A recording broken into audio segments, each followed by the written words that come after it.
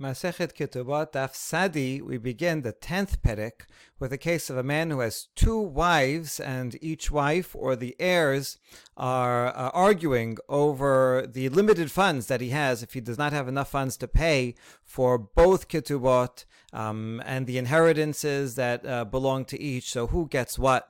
We have two scenarios in the Mishnah. Mi shaya nasui shete nashim umet. Whoever is married to two women, he will die.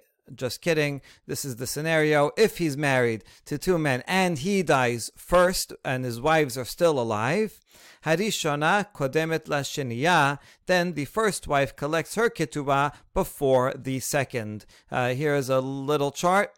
We have a husband and he has two wives. If the husband dies first, and there are limited funds, so then the husband pays, his estate pays the ketubah of the first wife first, because since she was married first, her ketubah is earlier, and so she has a lien on his property, and she has a lien on it at an earlier date than the second wife. Therefore, she gets paid in full, and if there are funds left over, then the second wife will get paid. That's the first line. V'yorsheh harishona kodmin leyorsheh sheniya.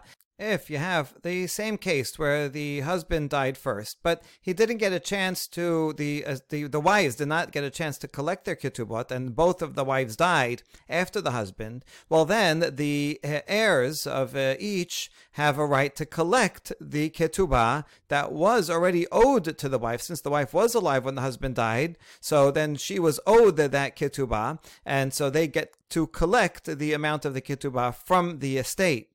So who gets to collect first? Well, the sons of the first wife get to collect first. If there's limited funds, then they'll be the only ones paid before the second wife. Once again, because the first ketubah of the first wife has an earlier lien on the husband's property than that of the second, and so they basically are inheriting that collection, that debt that they can collect. So these are the first. That's the first scenario. Now, second one. Nasa et harishona umeta, nasa sheniya umet hu. Sheniya v'yorsheha kodmin leyorsheh harishona. If a man gets married to one woman, she dies first, and he marries a second, and then he dies before his second wife. Then the second one and her heirs precede the heirs of the first. So in the first scenario, it's the first wife and her heirs that get precedence. In the second scenario, it's the second wife and her heirs that get precedence. What is the reason? Let's see. So the order is the first wife died, then the husband died, then the second wife dies. Now, the second wife is owed a ketubah payment since she was alive when the husband died. So at the point that the husband died, his estate owes her a ketubah. If they paid her a ketubah, she would have it in her hands, and if she died later, whatever was in her hands would go to her sons. If it so happens that the husband's estate did not get a chance to pay the ketubah and she died, nevertheless, that is a loan that's still outstanding that the sons can collect. So here's the law. A ketuvah payment to a wife is a loan and enacts a lien on his property. That gets paid first before any inheritance is shared. So that's why she or her sons get that ketuvah payment first before anything happens with the inheritance. Now, regarding the inheritance, there is a general inheritance that whatever is left gets split evenly. But there is also a special clause that we've discussed before called benin dichrin. It's a clause in the inheritance that says that even if a wife dies first, that would be this case, this wife who dies first, at the point that she dies, there's no ketuvah payment because the husband inherits her anyway. And so he doesn't have to pay anything. But eventually, when the husband dies, then the ketuvah payment does go to her sons. This is a way of ensuring that, let's say she brought property into the marriage, her father gave her some property, and that her father says, I don't want the property I'm giving into the marriage to be split up with some foreign wives' sons. I don't want that to happen. I want it to go to my grandchildren. He has a right to do that. And so to encourage him to give more of a dowry. So the law is that her sons can inherit the ketuvah. They don't get paid immediately when she dies, but rather after she dies and the husband die. So in this case, there is a benin dichrin that the first wife will get, and so this Mishnah is teaching us that when the first wife dies, then the husband dies. At that point, they are owed benin dichrin, but he also owes a ketuvah. So the ketuvah is paid first because that is a loan. The benin dichrin, this is going to be a major principle that we're going to see in this sugya, is part of an inheritance and is not a loan, does not have a lien on land. And so that's why the ketuvah payment takes precedence, and only after that, her sons get the ketuvah payment. So they're both getting a ketuvah payment, but in different mechanisms. For the second wife, since she was alive when he died, he has to give her the ketuvah. Even if she dies after, he has to give the sons the ketuvah payment as a regular ketuvah, a loan with a lien on the lands. Whereas the ketuvah payment he is giving to the sons of his first wife is not as a loan, but rather only as benin dichrin, which is only after he dies, and so that goes to the as an inheritance.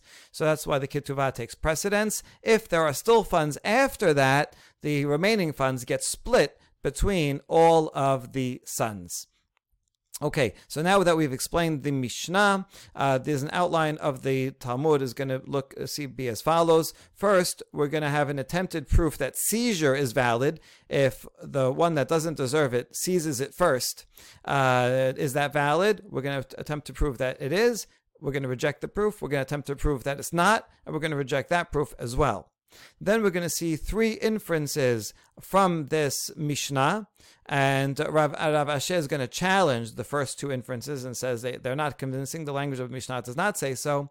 And then we're going to argue that inference number one is actually a Tanaitic controversy. Rabbah is going to say, no, all the Tanaim agreed to number one. It's actually inference two that is a Tanaitic controversy. And then Rav Yosef is going to go back to before Rabbah and say that it's inference number one that is actually the subject of not only this, but yet another Tanaitic controversy. But that will continue into the next daf. So let's begin the Mishnah, the Gemara. Medekatane harishona kodemet lasheniya. Since in the first case, when the husband dies first, the first wife gets to collect her ketubah first. Velo katani harishona yeshla ve'hasheniya enla, and it doesn't say that only the first wife collects and not the second. After all, it's obvious that we're talking about a case of limited funds, because if he had enough funds to pay both ketuvot, then he wouldn't have to say anything at all. Both get paid. So obviously, it's talking about a case where he has only enough money for one. And how come the Mishnah doesn't say that only the first gets and the second doesn't get at all?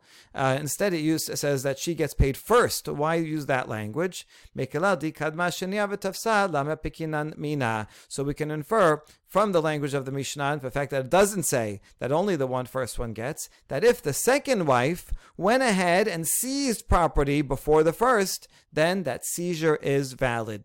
What kind of seizure are we talking about? Could be a physical seizure. She goes and takes some of his land, or it could mean that she goes to a court, and the court, not knowing that there is another wife who was a prior wife, awards her the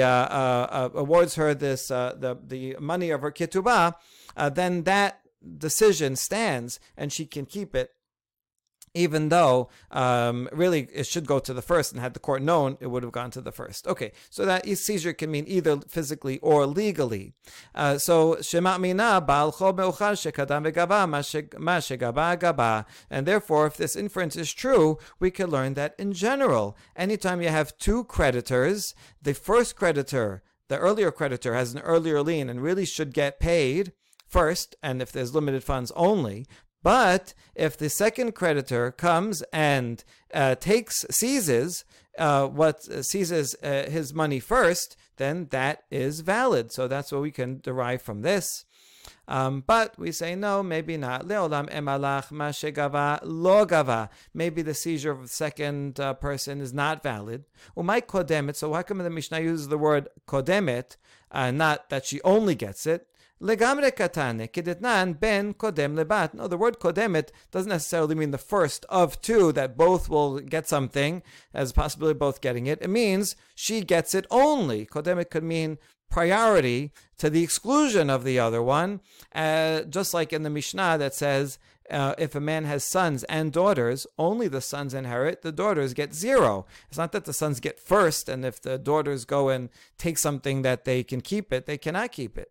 And so the word kodemet can actually mean exclusively. Okay, so that was the first attempt to prove that seizure is valid, but we reject the attempt. And now another version of that discussion with the opposite conclusion. Ika de'amre midelo katani im kadma sheniya v'tafsa en mosi'in miyada. Since the Mishnah does not say that if the second wife comes and seizes her ketuvah first, that we do not remove it from her. So the Mishnah, if that was true, the Mishnah should have said it. Doesn't say that.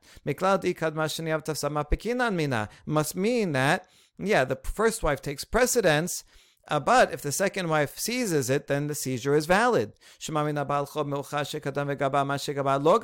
And therefore we can conclude that in general, if there are two creditors, the second creditor comes and seizes first. What he took is invalid, lo gava, because the Mishnah would have said that it's valid if it were valid. So therefore, no, we take it away from her. So can't we learn that in general the seizure is not valid? And we say, no, not necessarily. Lolam emalach meshegava gava. Maybe seizure is valid. And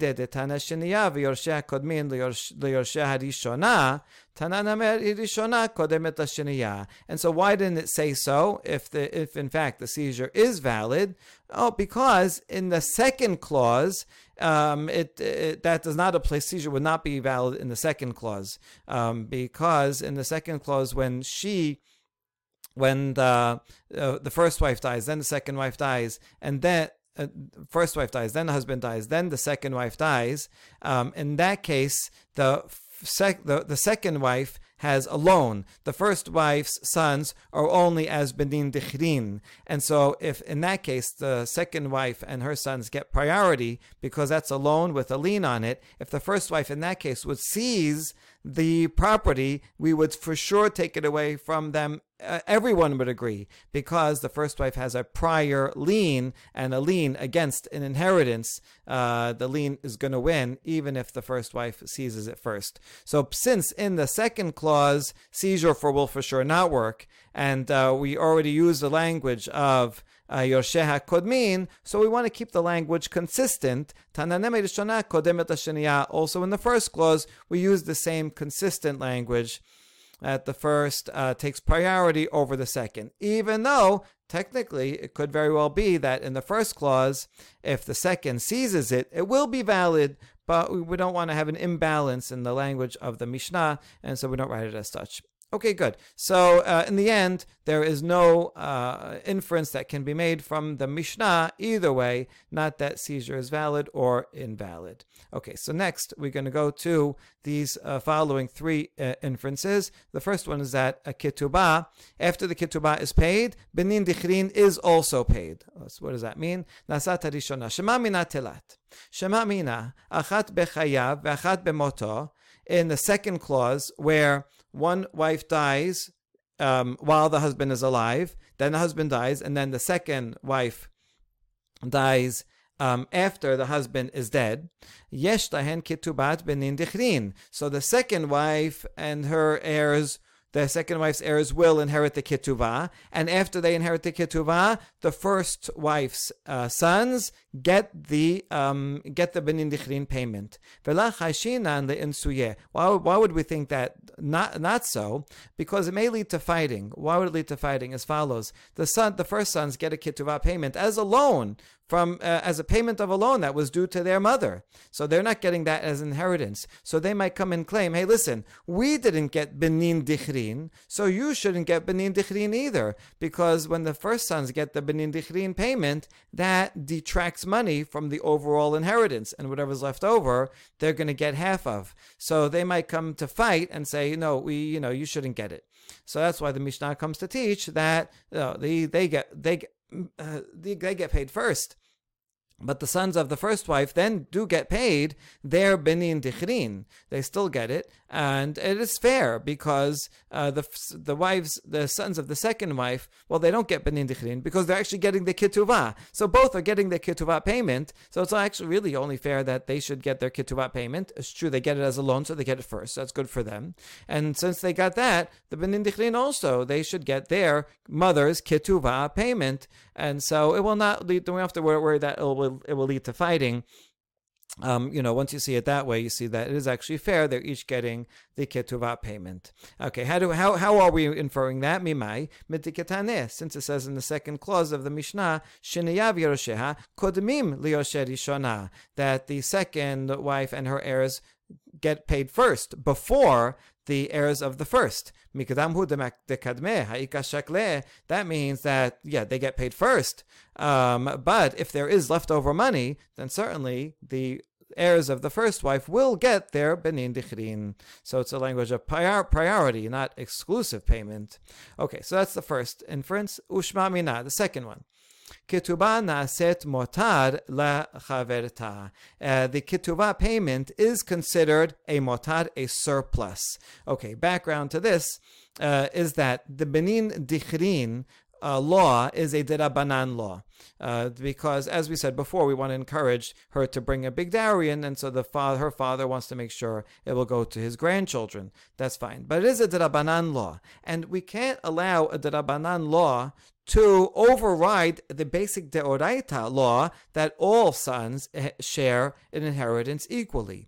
Therefore, the rabbi said, benin dichrin only applies if, after the payment of benin dichrin, there is something left over in the inheritance that the other sons can share. So that the biblical sharing, even if it's just one dinar, and they can share that dinar, they're doing the biblical inheritance. But if there's insufficient funds to cover the entire benin dichrin plus some surplus, then they don't get the benin dichrin. All the sons will simply share. Okay, so that is the background. Now, how does it apply to this? Let's say after the ketuvah, first in this scenario, she dies, he dies, and she dies. If the ketuvah payment is given to the heirs of the second wife. If the payment would go to the benin dichrin and there will be nothing left over, well, then what? Do we say that, there's no surplus, so sorry, you can't get the benin dichrin inheritance? Or what do we say, and this is what we're going to infer, that the ketuvah payment to the second wife was an amount that was itself, that covers the surplus. That's considered a surplus. And so therefore, even if after the ketuvah payment, there's enough to cover the benin dichrin, but no extra. There's nothing left over after the benin dichrin to the first wife's sons. Nevertheless, they still get the benin dichrin because there was a surplus. The surplus was just given out first. It was given as ketuvah payment to the second wife. So we consider that the surplus. So we can infer from this Mishnah that yes, the ketuvah payment to the second wife is considered sufficient of a surplus, and therefore the first wife's sons can get their benin dichrin, even if there will be nothing left over after that.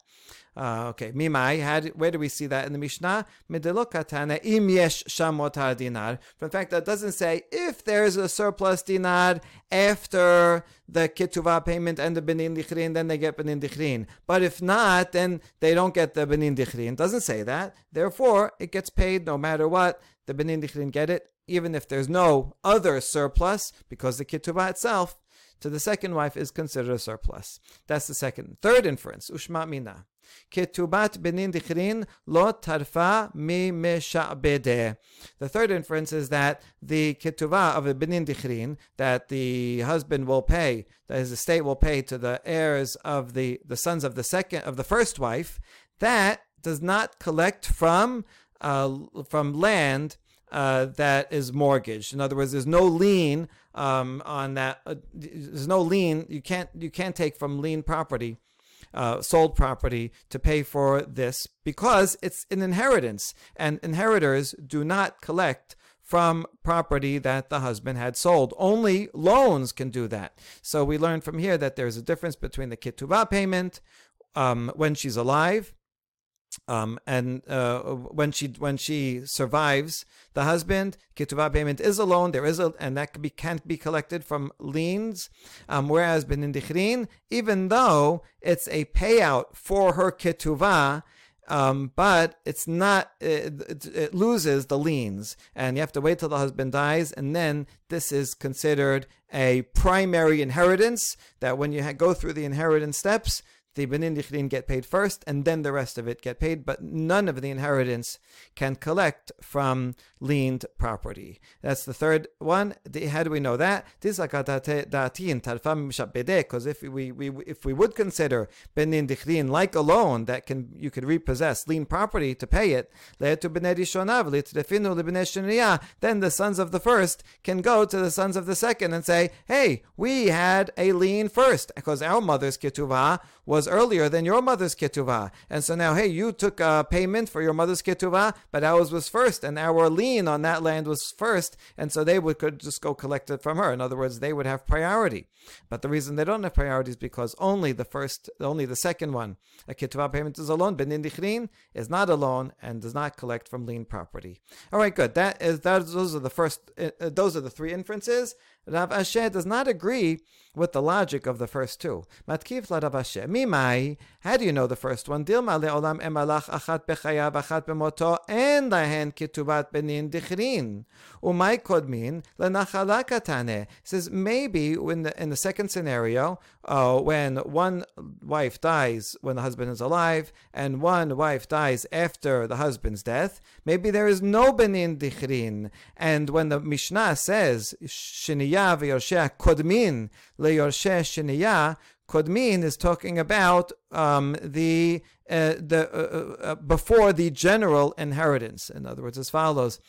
Maybe in this scenario, when she dies, then he dies, then she dies, the ketuvah payment will be paid. And after that, the sons of the second wife can say, listen, we got the ketuvah payment. We didn't get any benin dichrin. Sorry, you don't get any benin dichrin either. And whatever's left over after the ketuvah is paid is shared equally as inheritance. Right, and as we said before, because otherwise it will lead to fighting. They don't get benin dichrin, so the first one shouldn't get benin dichrin either. And we can explain the Mishnah that way. When it says kodmin liyorsheh harishona, it doesn't mean that first they get paid and then the heirs of the first wife get paid as benin dichrin. It means that they get paid first and then they share the rest equally. So it could definitely mean that. But if you'll ask, wait, the Mishnah, why would it use the language that the second ones get paid their ketubah before the and then before the heirs of the first wife, which sounds like the heirs of the first wife are getting something special. It's not necessarily. No, it's just that it's just for balance. Since the Mishnah said that the heirs of the second get paid the ketuvah, then it mentioned, and then the heirs of the first will get something, even though they're not getting any more, anything special after that. They're not getting benin dichrin. Rather, the heirs of the second get their ketuvah payment, and then everything that's left over gets split, and that includes the heirs of the first wife will get half of whatever's left, but not benin dichrin. So Rav Ashi says the Mishnah can be read equally that way. And therefore, there's no proof that benin dichrin does get paid when there's a ketuvah payment for another wife. And regarding the second inference, udekamat ketuvah naset mota lechaberta, that when there are limited funds and after the Benin Dichrin payment there'll be nothing left over, that you still give the Benin Dichrin because we consider the Ketuvah payment to the second wife as a surplus. Maybe not. Dilma leolam emalach en ketubah naaset motar lecha berta. V'hacha hu deika motar dinar. Maybe, in fact, the ketubah is not considered a surplus, and so when the husband pays the ketubah after his estate pays the ketubah to the second wife and her heirs, we calculate if there is not enough money to pay the Benin Dichrin and have left over, you need left over after that, then they don't get Benin Dichrin. So how come in this Mishnah it says that the Benin Dichrin get it? Because it's assuming that there is left over. And so that's why the Mishnah didn't bother to mention it and assumes that the second ones will get it. But you're right, if there was insufficient funds, maybe you wouldn't get it. Mishnah doesn't list every single little case that can possibly come up. All right, so that's Rav Asher, who rejects these two challenges, and now we're going to argue that perhaps the inference number one, whether ketuvah is paid and benin dichrin is also paid, is that true or not? And we saw that there's, we inferred from the Mishnah that yes, Rav Asher said no. So this machloket itself between the inference and Rav Asher could be parallel to a Tanaitic controversy. So let's see how that works. Whether when in the second scenario the heirs of the first get benin dichrin is a subject of machloket of Tanaim de Tanya. Metu. Achat bechayav ve'achat bemoto. The man's two wives died, one in his lifetime, one after his death. Ben Nanas Omer, Yecholin bene harishona lomar bne hasheniya, bene ba'alat chov atem. The sons of the first wife can tell the sons of the second wife that you are the heirs of someone who receives a loan. Telu ketubat immechem usu'u. So, you know what? Take the loan that is due to you from your mother's ketubah and leave the rest of the estate to us, because we're going to collect the benin dichrin. So you see, according to this, to Ben Nanas, there is a benin dichrin. Basically, the sons of the first are recognizing that what can we do? You have this, your mother is owed a ketubah. She died, so you get the ketubah. You have a prior claim. You have a lien. So take it, and then that's it. That's all you're getting is limited funds. And so we'll get the rest of it. And so there is benin dichrin. Otherwise, they wouldn't kick him out, because otherwise the rest of it would be split. So according to Ben Nanas, yes, they get the ketubah, and then everything that's left goes to the first the sons of the first, as benin dichrin. Whereas Rabbi Akiva Omer, kevar kafsa nachala milifne bene harishona v'nafla libne bene hasheniya. Rabbi Akiva says once a husband dies, the inheritance skips over, eludes the sons of the first wife and comes into the possession of the second wife. In other words, that the sons of the second will get their ketuvah payment, because that is a loan, and then that's it. It skips over the benin dichrin, and after the second get the ketuvah payment, the rest of it is split as an inheritance. So it sounds like Rabbi Akiva is saying there is no benin dichrin. So my lab hakami palge mor savar achat bechav achat bemoto yeshem ketovat benin dichrin. It sounds like Ben Nanas is saying that yes, there is benin dichrin, since the first said to the second, take your ketubah and leave, and we're going to take all the rest of it, because they get benin dichrin. Mor savar achat bechav achat bemoto and lehen ketovat benin dichrin. Whereas Rabbi Akiva says in this case there is no benin dichrin, and they're saying sorry, you skipped over the first ones, and the ketubah goes to the second, and then they do split everything. No benin dichrin. All right, so that's we try to say. But Amar Rava ashkachtinu l'Rabbanan deber Rav. I found the sages in the school of the Rav is not necessarily Rav, the first generation Amora, because the Rabbah's third generation. The Dibei Rav could just mean in the Bet Midrash. So I found the rabbis in Bet Midrash who were sitting and saying, no,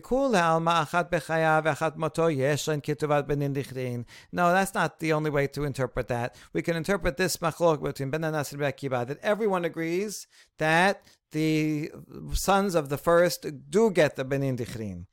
But actually,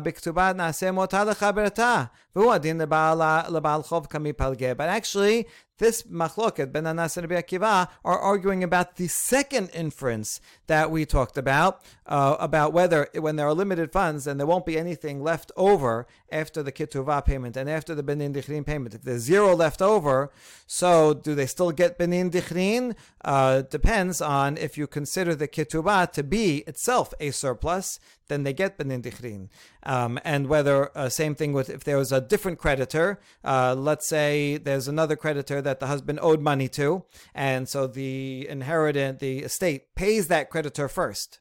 And then the benin dichrin, the sons of the first wife, get their benin dichrin, and there's nothing left over, so can we apply benin dichrin because there's nothing left over?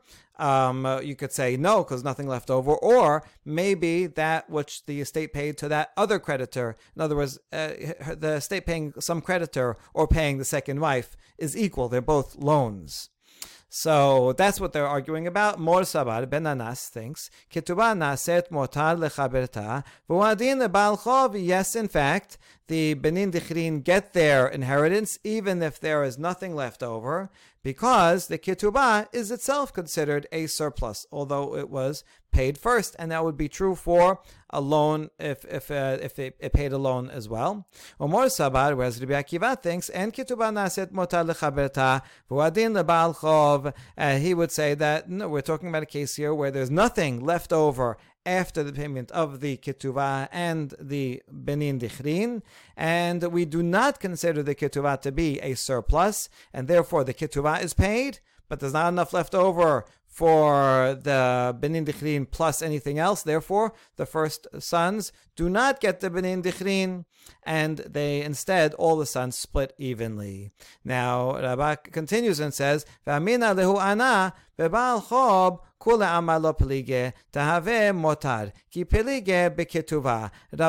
Rabbah says, when I was there with the other sages, I agreed with them mostly. I just disagreed with this last part, that it would be the same for a Baal Chob. It would be the same law for a third-party loan, not any of the wives. No, if it's a third-party loan, everyone would agree that that is in fact a surplus, because that has nothing to do with his ketuvah payments, with inheritance. This is an amount that was in the estate, that is more than the payment for the benin dichrin. So everyone would agree that is considered a surplus, and it just happened to be that someone else got it first, and that's why the sons won't inherit it. But there was money that could have been inherited. So the biblical law is fulfilled, and therefore benin dichrin does go. Everyone agrees to that. But rather, the only machloket is regarding a ketuvah. If this is our scenario, when the ketuvah's payment is given to the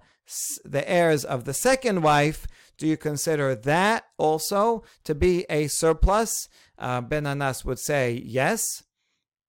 And so therefore the first get the benin dichrin, and Rabbi Akiva would say no. So actually they're arguing on that. On the second inference. Okay, that was what Rabbah said. Rav Yosef is going to go back to number one, and he's going to add yet another machloket to the mix. And first he's going to reject Rabbah. We'll end with that. Matkif la Rav Yosef. Ihachi Rabbi Akiva omer kevar kafsa nachala im yesh motar dinar mi ba'ele. If Rabbi Akiva was arguing only in a case where there is nothing left over, where it's limited funds, there's no money left over, then he should have said so. Instead of saying, oh, the inheritance eludes the first and goes straight to the second. He missed the main point. The main point is that if and only if there's no money left over, then the first don't get anything, do not get benin dichrin. So therefore, the language of the machloket does not fit with your interpretation, Rabbah. And instead, Rav Yosef is going to go back to the first. Ela Rav Yosef b'achat bechayav b'achat beoto kami palge. In fact, that machloket is, as we said earlier, is talking about the first assumption, whether the heirs of the first get benin dichrin at all, because it will lead to fighting. The second ones of the second said, we got our ketuvah payment because our mother was alive, but we didn't get benin dichrin, so you shouldn't get benin dichrin either. We should split everything evenly. That, in fact, was what they were arguing on. And Ben Anas and Rabbi Akiva are parallel to yet another machloket between two Tanaim in the following Baraita. But the following Baraita is going to be subject to a long discussion that goes into the next daf. So we'll start with this Baraita on the next daf. Baruch Adonai Olam. Amen ve'amen.